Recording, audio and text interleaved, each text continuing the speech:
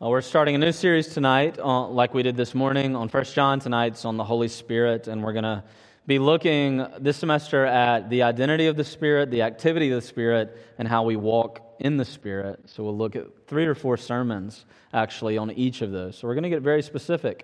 Now, when I was in seminary, in our preaching class, the professor, who's from Wales, he said that you can preach one topical series a year, and then you have to repent. Normally here we like to preach just through books of the Bible, but we get one a year, one topical series, and here it is, the Holy Spirit. We're going to look at it from September through November, and tonight we begin with John 14. We were with the Apostle John this morning, we're with the Apostle John tonight in John 14, and it's a very helpful introductory text to look at who the Holy Spirit is. And we're going to camp out on who the Holy Spirit is over the next 3 to 4 weeks. But tonight we're going to give an overview on that. This is, John 14 is part of the farewell speech of Jesus Christ. This is actually the longest section in the whole Bible of the continuous words of Jesus in all the Gospels that we have. And it's got a very clear central theme. It's really twofold. One, Jesus is saying farewell, which is why we call it the farewell speech. He's saying the very famous word that John uses over and over again, that Jesus uses, is "my hour has come." And hour in the book of John always means the same thing, the hour. It's a reference to the cross, the hour of the cross, whenever Jesus was to die. And so Jesus here says, it's time for me to go and leave you. And that brings you to the second theme of the farewell discourse, which is exemplified in chapter 13, when Jesus says, "My hour has come, I'm going to leave you," and Peter says, "Anywhere you go, I'll go with you. I'm not letting you go, Lord." And Jesus says, "Where I'm going, you cannot come, but if you love me, keep my commandments." And so the second big theme of the farewell discourse is a commission. Jesus says, "I'm leaving you," but then he says, "But I'm also commissioning you." And the commission is, if you love me, if you want to follow me, keep my commandments, tell the story, love me and obey me. And you see it right here in the text that we read tonight. Now, the question may be the question of the book of John. It's bookended with this question: how can a person like Peter, who's going to run from Jesus shortly, who's going to betray Jesus, how can he obey such a grand commission? To love, if you love me, Jesus says, keep the commands that I've given you. How could he obey? It's the same question that Nicodemus faced in John chapter 3. Jesus said, you want to be a child of God, you've got to be born of God. And the question then becomes, how can a sinner, how can somebody like me be born of God? And the answer that Jesus gave there becomes the answer that Jesus gives here. And that's, you need the wind. That's how he puts it in John 3. You need the Spirit. And so the Spirit, the Holy Spirit, the Spirit of God becomes the answer to really what is the oldest problem. And that's the problem of the great divorce, as Lewis put it, the divorce that has taken place, the separation between God and humanity. How could I be born of God? How could I obey the commands of God? And the answer is that the Spirit comes to fill the rupture, to fix the rupture of the great divorce, of the separation that we've experienced from Genesis 3 forward. And so let's ask tonight, we're going to get very detailed in this series about the Holy Spirit. Very detailed. But tonight, let's ask, who is the Spirit and what does the Spirit do, according to John 14? All right, so first, who is the Spirit? Now, the very first thing you can see here is that if you noticed, the way Jesus talks about the Holy Spirit, he keeps using a pronoun. He says, He will come. I'm leaving, but He will come and He will be with you. And that's enough to make the first point. The very first thing we have to say about the Holy Spirit is that the Spirit is a person. And the Spirit's a person. In our Westminster Confession, larger catechism, the question is, what is God? And that's a good question, but I think John Calvin helps us out when he says, whenever we're talking about God, we probably ought to say who, not what. And that's exactly it. Jesus says, when you're talking about the Holy Spirit, the question's not what is the Spirit, but who is the Spirit? He's not impersonal, but He's personal. And when you look across the New Testament text, we have, from verse 17, He will be with you. But listen to these verbs that we have about the Holy Spirit.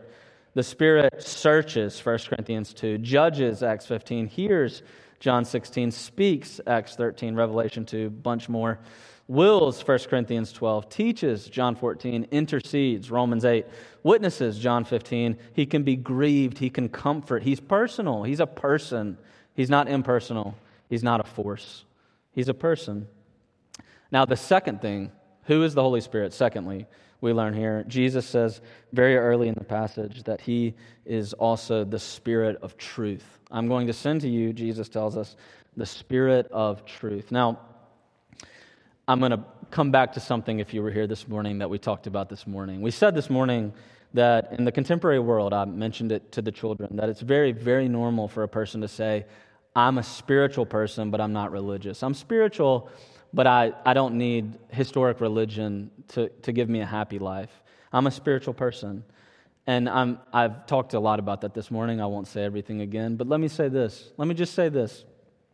We very quickly learn from John 14 that being spiritual in the language of the contemporary world is completely different from Christian spirituality. Those are two different things. Being spiritual today is different from, it's not the same as Christian spirituality. One author I was looking at defines modern spirituality like this. This is what he says. He says it's, quote, feeling a connection to everything, an emotional, existential oneness with the cosmos. First. Second, it's specifically feeling a connection with an unnamed higher power, the same as what has been called the world force or the fate that guides us all. Third, it's having experiences that transcend the mind and the body. It takes one beyond the mind through meditation into deep realms of imagination. So the mindfulness movement, the literature surrounding it emphasizes that to be spiritual today is to have an experience, a spiritual experience with an unnamed spirituality, an unnamed spirit, where you move beyond mind, beyond body. You have a great spiritual experience. And look, Christianity comes and says, yes, we believe in spiritual experience. We believe in deep spiritual experience. But the difference, Jesus here comes and says, the Spirit is the Spirit of truth, Now let me give you one more just brief example of this. This modern spirituality comes in all sorts of degrees. One that is extremely popular right now is been made popular by Sam Harris. Sam Harris is one of the 4 or 5 most famous atheists that was a part of the new atheist movement in the early 2000s. He's a brilliant man, a great thinker, a philosopher and a scientist both. And he has popularized a specific spiritual movement in the mindfulness tradition. And I won't say much about it, but that's just to simply note. Sam says there is nothing but matter in motion. There's nothing but, what is the spiritual? It's nothing but your mind in motion on the one hand. And he says, so you can be spiritual, but you need to know that there is no spirit at the same time. But on the other hand, there are plenty of people in the modern world who are spiritual who would say exactly the opposite. They would say, look, I am spiritual because I believe in some form of divinity, some form of deity. And I don't know what it is. I can't name it. And that's exactly the point. I can't ever know it. It's just to be spiritual is to be connected with the spirit, the fate, the thing that guides the world. I don't know what it is. And you see, you can be atheistic and spiritual. You can be agnostic and spiritual. But in all of these cases, this is something completely other than Christian spirituality. Because Jesus tells us that the Spirit that He introduces here is the Spirit of truth. Now, truth, the Spirit of truth. If you were to go down to George Square and speak with the philosophers at the philosophy department, some of them, when you ask, what is truth? Well, it's a big question. But one of the ways that we've always talked about truth is very simple. Truth is whatever you think or understand in your mind actually corresponds with the reality outside of you. So if I say that this podium here is wooden, that's my sentence. That's the experience I've had of it. The podium is wooden. And all of you come up here and check it out and hit it with a hammer, try to drive a nail through it, and then you come to me and you say, the podium is wooden. Then what we have there is a correspondent theory of truth established. And that's that my subjective experience of this podium corresponds with the objective reality of the podium. And that's the truth. And look, you might say, okay, look, why are we talking about philosophy? Don't pass over this. Don't pass over that. Because when Jesus says that the Holy Spirit is the Spirit of truth, yes, if you've been in the church for any time, you know he's saying more than that. But he's also not saying less than that. Do you know that Christians, the Bible, we believe that every single time you have a real experience with the world, that it's because the Holy Spirit has given you that?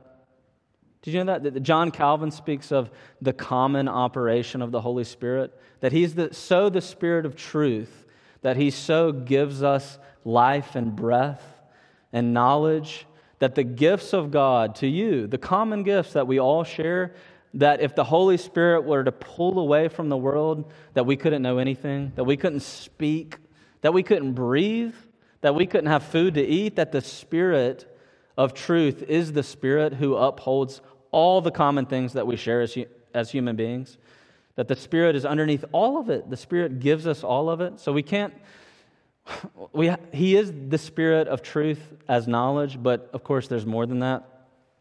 When Jesus says here that He's the Spirit of truth, it's not just a common reference to what we all share, but there's something special as well, as we might put it. Now, if you've read the Gospel of John, you probably can pick up very quickly what Jesus is doing. Later on in John 18, there's a very famous moment where Pilate is going to ask the question. Pontius Pilate, Jesus is going to stand, and Pontius Pilate is going to say, what is truth? What is the truth? And Jesus is silent in that moment. And if you've read through the Gospel of John and you've gotten all the way to John 18, when Jesus says not a word before Pontius Pilate, you as the reader say, Jesus, tell him. He just asked you, what is the truth? Tell him. Because you read John 14. And in John 14, he very, very famously, just before he tells us that he's giving to us the Spirit of truth, he says, I am the truth. And so just before this, Jesus has said, I'm the truth, and now I'm sending to you the Spirit of truth. Do you see what he's saying? He's saying what John said about Jesus, the Son of God and God the Father in John chapter 1. In John chapter 1, he said, the Jesus Christ that I saw, that I touched, that I looked at, He was in the beginning with God. He is so in the beginning with God that He was the Creator. He's so the Creator that the Son of God has come down. He is God. And now Jesus is saying, I'm sending to you the Spirit of truth who shares the same identity with me. I am the truth, and He is the truth. He is the Spirit of truth. And you see, He's saying the Spirit is God. The Spirit is God. That's why we call Him not the Spirit, but the Holy Spirit. He is more than other spirits. He is the Spirit. He is God. And look, you say, I know that. I just read it in the Catechism, number 36. The Spirit that is near you, Christian, He is God. He is God. He's God with you. He's God near you. He's God beside you. He's God in you. He's the God who comes alongside your heart.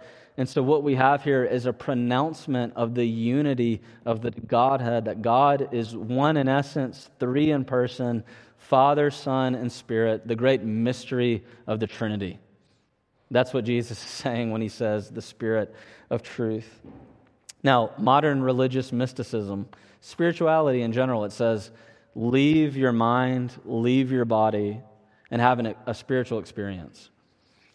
And Jesus comes and says, have a spiritual experience by knowing personally the triune God himself, the Spirit of truth.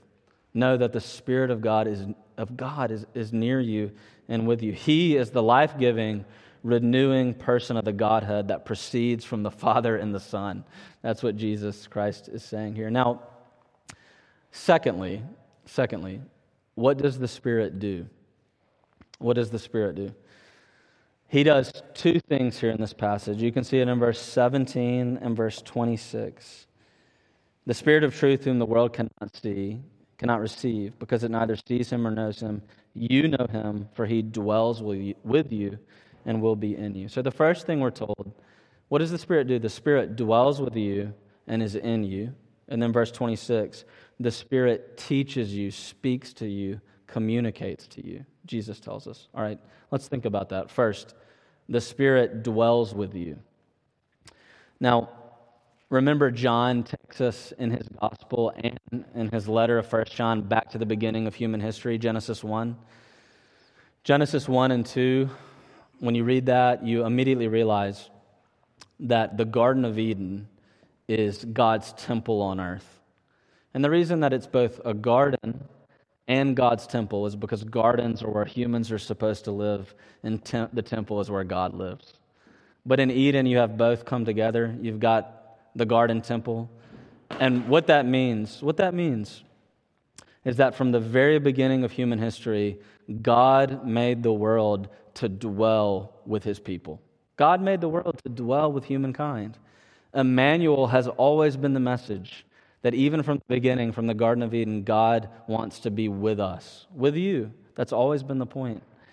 And when in John's gospel at the end, when Jesus Christ is crucified, the temple of God himself is crucified. He is buried where? He's buried in a garden that was next to Mount Moriah, the place where he was crucified. And the temple itself goes into the garden, you see? And it goes under, it's buried in the grave, in the garden. And then when he rises to new life, the angels that guarded the way to the garden, they're dismissed. They're gone. And at that moment, the temple curtain tears in half. And that's not to say that now you're invited into God's presence. No. It's to say that now because of Jesus, God's presence has gone out. It's gone into the world. It's gone to fill the world, to make the world his temple. The issue of our sin, look, the issue of your sin, our shaking our fist at God, our saying no to God from the very beginning has always been about us saying that we want to be separate from God, and God saying, I want to be with you. I want to come and dwell with you. And so right here, Jesus says, as I go, as I leave, I came to be with you. I came to be God with you. And as I leave, God will not leave you. God will dwell with you, because that has been the point from the very beginning. That God would be with you, that God would dwell with you, that Emmanuel would always be. And now this is the age of the Spirit, the age where God will never leave his people, his church. It says here that he dwells with us. He is in us. He's with us. This is the answer to the problem of Genesis 3, the great rupture.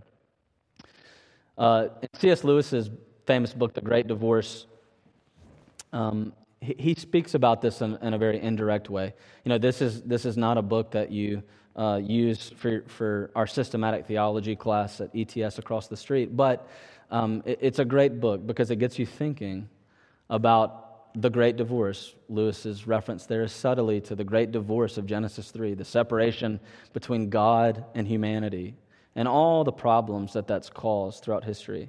Now, in one moment in this book, there's a character named Pam, and Pam, she dies, and her soul goes in to the heavenly realm, and she meets a spirit in heaven named Reginald. And this is what happens. Pam had lost her young son when she was on earth. He had died long before her. And this is the interaction between Pam and Reginald. "Oh, Reginald, it's you, is it?" "Yes, dear," said Reginald the Spirit. "I know," Reginald says, "that you expected somebody else, but I hope you can be a little glad to see me even." She says, "I did think my son Michael would have come to see me." And then almost fiercely, "He is here, of course, isn't he?" Reginald said, "He's there. He's far up in the mountains." "Well, why hasn't he come to meet me here? Didn't he know that I was coming?" And I'm going to paraphrase Lewis here. Reginald says, "Pam, if you wanted to see Michael, you had to realize that you were made for more than Michael. That the separation that you felt between you and Michael is not first about you and Michael. It's about a greater divorce, a greater separation." And she says, "Oh, you mean religion and all that sort of thing? This is hardly the moment, Reginald, and from you of all people. Well, never mind. I'll do whatever you need me to do. You want me to pray? I'll pray. You want me to read the Bible? I'll read the Bible. Whatever you want me to do." Reginald says, "No, you're treating God only as a means to Michael. But the whole point is learning to want God for God's sake." And she says, "If God loved me, he'd let me see my boy. If he loved me, why did he take away Michael from me? I wasn't going to say anything about it, but it's pretty hard to forgive, you know. Give me my boy. Do you hear it? I don't care about all your rules and your regulations. I don't believe in a God who keeps a mother apart from a son. I believe in a God of love. No one has a right to come between me and my son, not even God. Tell that to his face," she says. Now look, this is a hard illustration. It's difficult, but you see what Lewis is trying to get at? He's saying that what Pam cannot see is that the total opposite of what she said is true. She thinks that the great separation that she feels in life between person and person, between us and the lamb, us and the animals, us and everything, she thinks that it's because of what God has wanted, God has done. And what she's missing is that the great divorce is because we said no. When God said yes in creation to us, we said no. We said, "I don't want you. I don't want to know you." God said, "I made you for me. I made you to dwell with me. I made you to delight in my presence." And we said no from the very beginning, that when we rejected God, God rejected his own son for us, that we might dwell with the one we were made for from the very beginning. God gave up his son for us. God brought great reunion. And now Jesus is saying here at the very beginning of this passage that Jesus Christ is the mediator of redemption. His hour is coming. He's going to bring us back to God, but that the Holy Spirit, he will be the one who will reunite us to the Father. He's the one that will come and dwell with us and take everything that Jesus has done and make it powerful unto our hearts in our lives. All right, now lastly and secondly, the Holy Spirit dwells with us. Verse 26, the Holy Spirit communicates and teaches us. Very last thing here. The central point, the Spirit not only dwells with us, but He speaks to us. He communicates to us. Now, I searched across different translations of this passage, and you can see it. It comes up several times here. Verse 26, "But the Helper, the Holy Spirit, whom the Father will send in my name, he will teach you all things and bring to your remembrance all that I have said to you." Jesus calls the Holy Spirit here the Helper in our ESV translation. You'll see this in different ways across different translations. It'll say helper, comforter, or advocate. The NRSV has advocate, and I think advocate is actually the most helpful translation. Because the word that stands underneath this, is a famous Greek word. We had one famous Greek word this morning, koinonia. We've got a famous Greek word this evening. Maybe you've heard it, parakaleo. Parakaleo, we have para, the prefix, and a ton of words that we use. Parachute, what does a parachute do? comes alongside you on your back, keeps you alive. Paramedic comes alongside you, keeps you alive. Same thing, basically. Parakaleo, one who comes alongside you, and kaleo, argues with you. That's the sense of the word. Speaks to you, argues with you, is more a legal sense, like an advocate. Now, there's one aspect of the Spirit's identity that I did not mention earlier, and that's this. Jesus says, I'm leaving you, but I'm going to send you another parakaleo, another helper. Why does he say another? Why is the Spirit another helper? And it's because the New Testament over and over again, John, Hebrews says that Jesus Christ is the first parakaleo. He is the first. So we have two. Do you know that? That you have two advocates, Jesus Christ and the Holy Spirit. And to put it in the words of one preacher, he says it like this. It's just, to understand it, you just got to change the preposition. Christ is the parakaleo who advocates for you to God the Father.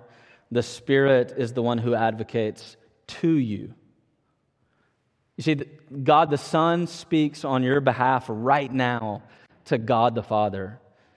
And he says, every time you sin, he says, I died for him. I died for her. He offers himself. He says, look what I've done for them. He's the advocate before the Father.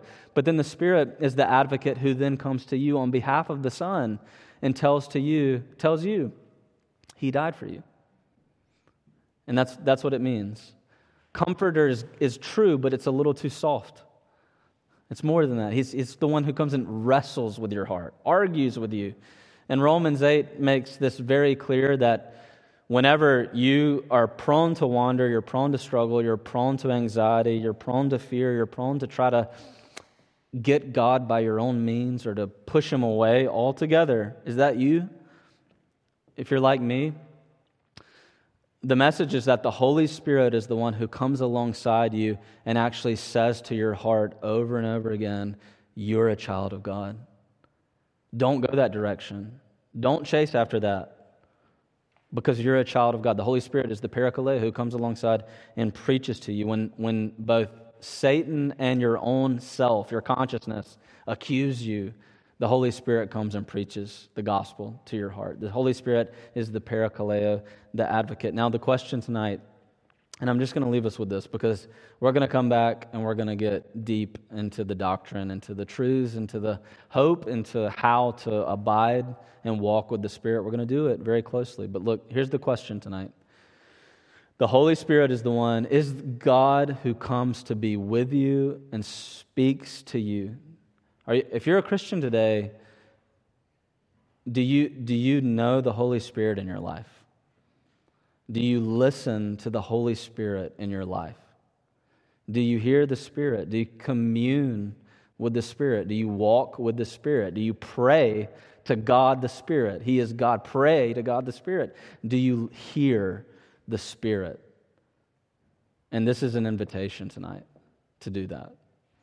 Let's pray. Father, we ask now that you would help us to hear the Spirit. And so we know that the wind blows where it wishes. We pray and ask, oh God, that you would move through here and affect our hearts, that we might hear the Spirit in our daily lives. And we ask for that now in Christ's name. Amen.